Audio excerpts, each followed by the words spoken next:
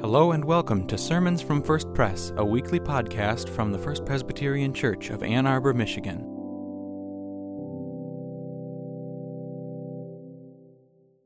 The scripture reading for today comes from the book of Job, chapter 38, verses 1 through 7. Then the Lord answered Job out of the whirlwind, "Who is this that darkens counsel by words without knowledge? Gird up your loins like a man. I will question you, and you shall declare to me. Where were you when I laid the foundation of the earth? Tell me if you have understanding. Who determined its measurements? Surely you know. Or who stretched the line upon it? On what were its bases sunk? Or who laid its cornerstone? When the morning stars sang together, and all the heavenly beings shouted for joy." This is the word of the Lord. Thanks be to God. Our New Testament reading for today comes from Matthew chapter 6, verses 25 through 34. And we pick up a portion of Jesus' Sermon on the Mount. Let us listen for the word of God. "Therefore I tell you, do not worry about your life, what you will eat or what you will drink, or about your body, what you will wear. Is not life more than food, and the body more than clothing? Look at the birds of the air. They neither sow nor reap nor gather grain into barns, and yet your heavenly Father feeds them. Are you not more value than they? And can any of you, by worrying, add a single hour to the span of your life? And why do you worry about clothing? Consider the lilies of the field, how they grow. They neither toil nor spin. Yet I tell you, even Solomon in all his glory was not clothed like one of these. But if God so clothes the grass of the field, which is alive today and tomorrow is thrown into the oven, will he not much more clothe you, you of little faith? Therefore do not worry, saying, what will we eat, or what will we drink, or what will we wear? For it is the Gentiles who strive for all these things, and indeed your heavenly Father knows that you need all these things. But strive first for the kingdom of God and his righteousness, and all these things will be given to you as well. So do not worry about tomorrow, for tomorrow will bring worries of its own. Today's trouble is enough for today." This is the word of the Lord. Thanks be to God. Try to pose yourself this task, not to think of a polar bear. And you will see that the cursed thing will come to mind every minute. Fyodor Dostoevsky wrote this in 1863, and it is a perfect example of what psychologists call the ironic process theory. The theory suggests that the more you try to suppress an emotion or thought, the more likely it is to bubble up to the surface of your consciousness. And I can only speak for my own thoughts, but I am certainly thinking of a polar bear. And not only that, I'm actually thinking about the next time that I'll get to go to the Detroit Zoo and see the polar bears there. And in our New Testament reading this morning, Jesus gives us an imperative several times over, and over these verses we hear the same command: do not worry. And again, I can only speak for myself, but the ironic process theory is at work in me, and I am beginning to worry. I think that Jesus knew that his simple command, do not worry, might make some of us immediately worry a little bit more, because Jesus added a few instructions to illustrate his message and to help it sink in. So not only does Jesus ask us, do not worry, or commands us, do not worry, he asks us to do something else as well. He asks us to look at the birds, to consider the lilies of the field. If God feeds the birds and clothes the flowers, how much more will God take care of human beings? Jesus is saying, look around. Think about the wonderful world that God has created, the world that God spoke into being, the world God called good, and the world that God continues to sustain. Think about this to help us truly not worry. Wendell Berry wrote in The Peace of Wild Things, "As when despair for the world grows in me and I wake in the night, at the least sound in fear of what my life and my children's lives may be, I go and lie down where the wood drake rests in his beauty on the water, and the great heron feeds. I come into the peace of wild things, who do not tax their lives with forethought of grief. I come into the presence of still waters, and I feel above me the day-blind stars, waiting for their light. For a time I rest in the grace of the world and am free. It certainly seems to me that Wendell Berry had this portion of the Sermon on the Mount that I read this morning in the back of his mind as he wrote this poem. But it is not always easy to take time to look around and to consider God's creation. And sometimes we do just need to step out of our normal routines, to leave the chaotic nature of our lives to get some perspective on the world around us. When I was in college, I would spend most of my summers working at Ghost Ranch as a part of the college staff. Ghost Ranch is one of the National Education Conference and Retreat Centers of the Presbyterian Church, and it is certainly one of many places that people tend to go to get away, to take some time to rest in the grace of the world and to be free. Located in northern New Mexico, Ghost Ranch is in the midst of mesas and mountains. It is dotted with cacti, pinyon, and dogwood trees, clays, rocks, and soils of many colors that mix together to create picturesque landscapes that most famously have been captured in the paintings of Georgia O'Keeffe. It is truly a great and beautiful place to visit if you ever do get the chance. It is a place that will allow you to pause, to look around, and to consider, and to reflect. One of my favorite things about living and working there was the chance to look up at the stars at night. The darkness there allows you to literally see thousands upon thousands of stars and planets. And if the moon is not in the sky, you can easily see a thick band of stars that make out the Milky Way galaxy. So I would often look up into the vastness of God's creation, gazing into the heavens. And while I was filled with awe and wonder, I was also filled with humility in these moments. Humbled, knowing that God created all of those heavenly bodies, all of the countless stars, the galaxies, black holes, interstellar clouds of gas and dust, and all sorts of other yet-to-be-discovered phenomenon.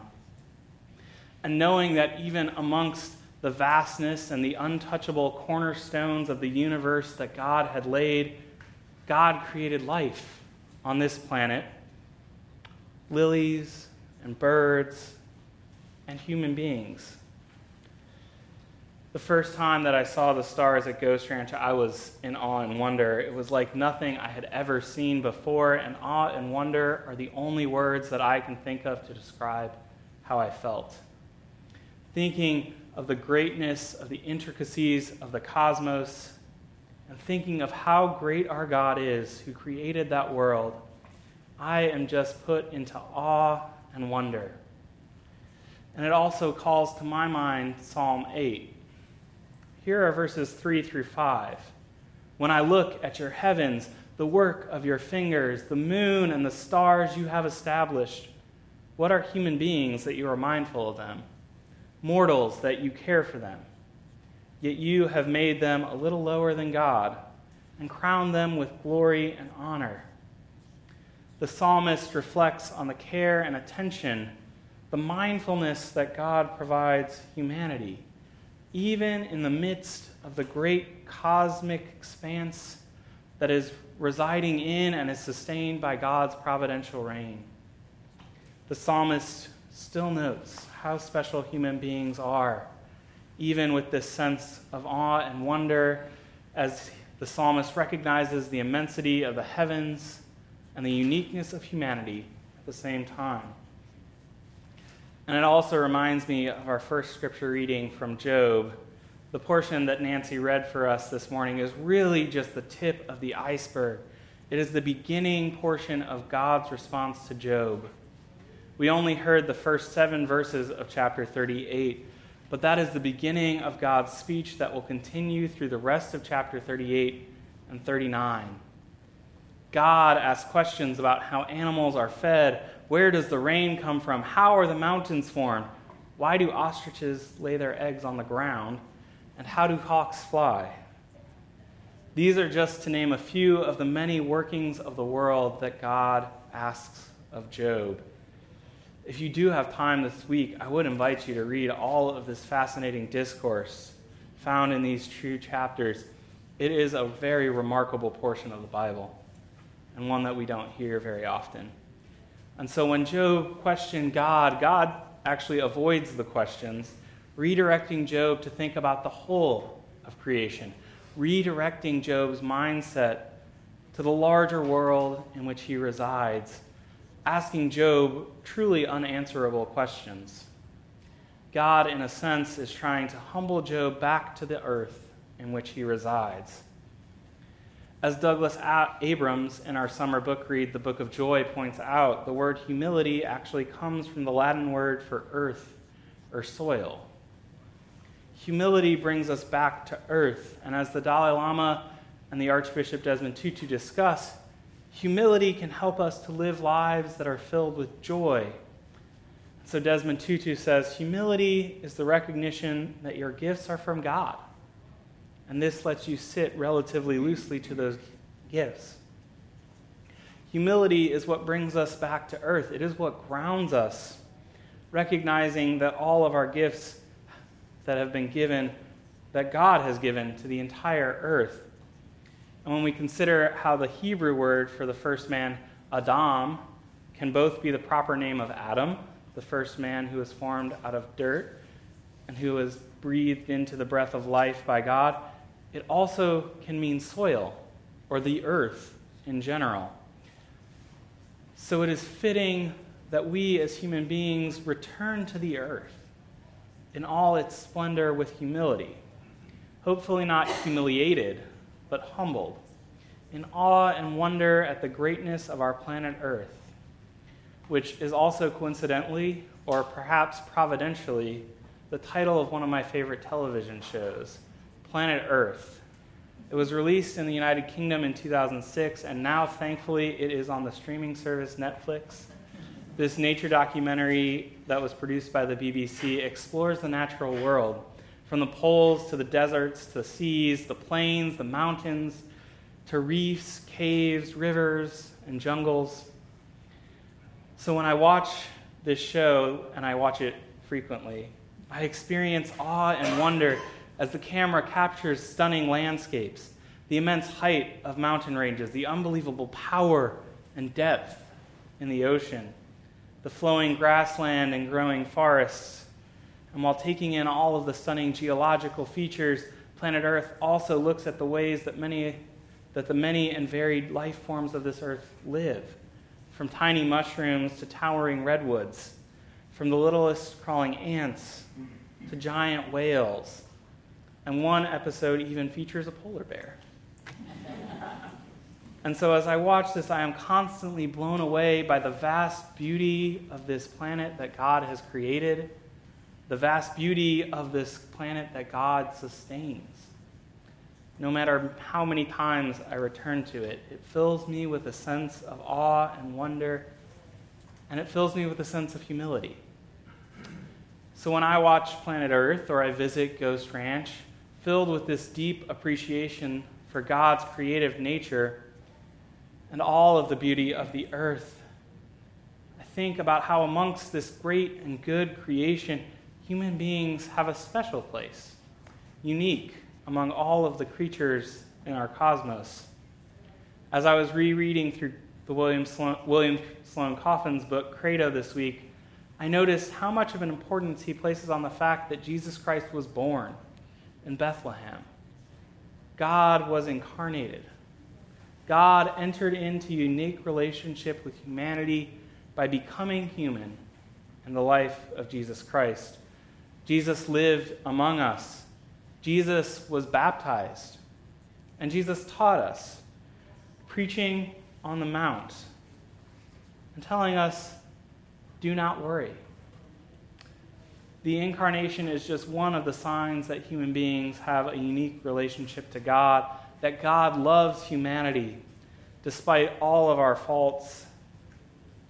And we recognize that God's love is for each and every one of us. As Coffin writes, of God's love we can say two things. It is poured out universally for everyone, from the Pope to the loneliest wino on the planet. And secondly, God's love doesn't seek value.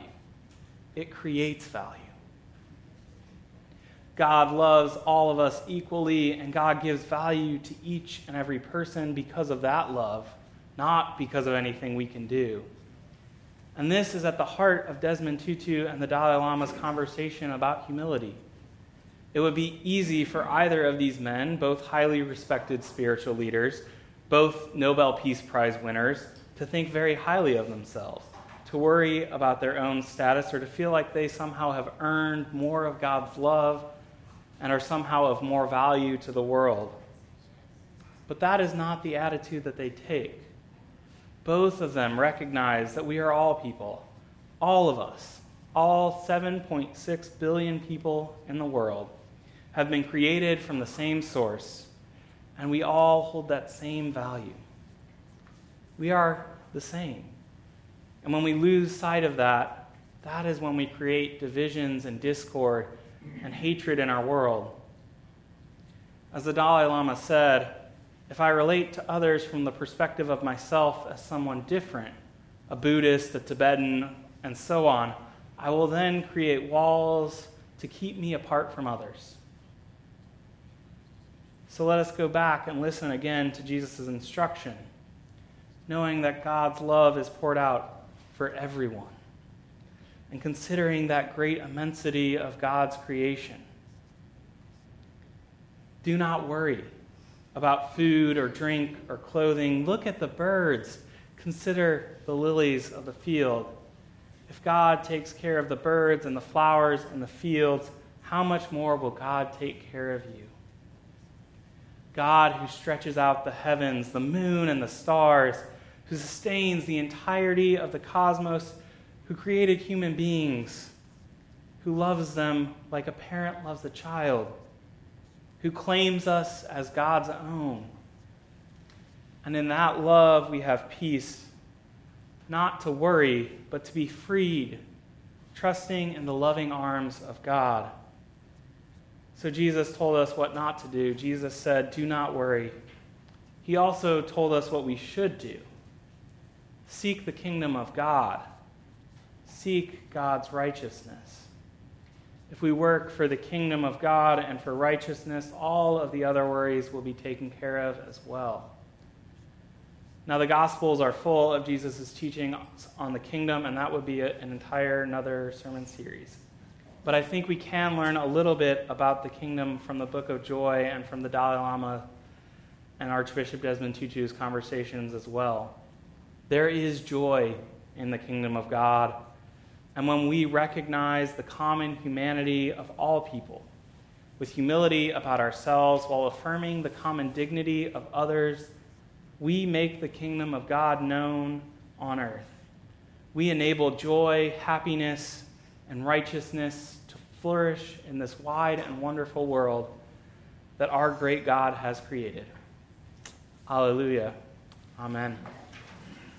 Holy are you, restorer of broken lives, and blessed is Jesus Christ, the mediator of salvation. Seeing the nightmare of our lives, he became one of us so that we might see the dreams you have for us. Knowing how our hearts overflowed with fear, bitterness, and worry, he came with peace and comfort. Teaching that the body is more than sin, that life is more than death, he became our ransom on the cross and our salvation by rising from the grave. As we give thanks for his life and death, as we shout with joy for his resurrection, we speak of that mystery we call faith. Christ died, the righteousness for all. Christ was raised, the resurrection for all. Christ will return, the fulfillment for all. Pour out your Spirit, doing great things with the bread and the cup. Empty, we will be filled with the plenty of your grace. the broken bread strengthening us so we might bring healing to a world shattered by violence and despair. Longing for hope, we shall be satisfied with the cup of blessing, our lives overflowing with your love and compassion, pouring out ourselves for the poor and marginalized of our time. And when all our worrying hours have ended, when we are clothed in your mercy forever, we will gather with our sisters and brothers, our mouths filled with laughter, our hearts echoing glad songs of joy to you, God in community, holy in one. And so until then, sustain us with this meal to work for your kingdom, living the prayer Jesus taught us, saying, Our Father, who art in heaven, hallowed be thy name. Thy kingdom come, thy will be done, on earth as it is in heaven. Give us this day our daily bread, and forgive us our debts, as we forgive our debtors. And lead us not into temptation, but deliver us from evil. For thine is the kingdom, and the power, and the glory forever. Amen. Thanks for worshiping with us. For more information, visit us on the web at www.firstpresbyterian.org or send an email to info@firstpresbyterian.org. See you next week for another sermon from First Pres.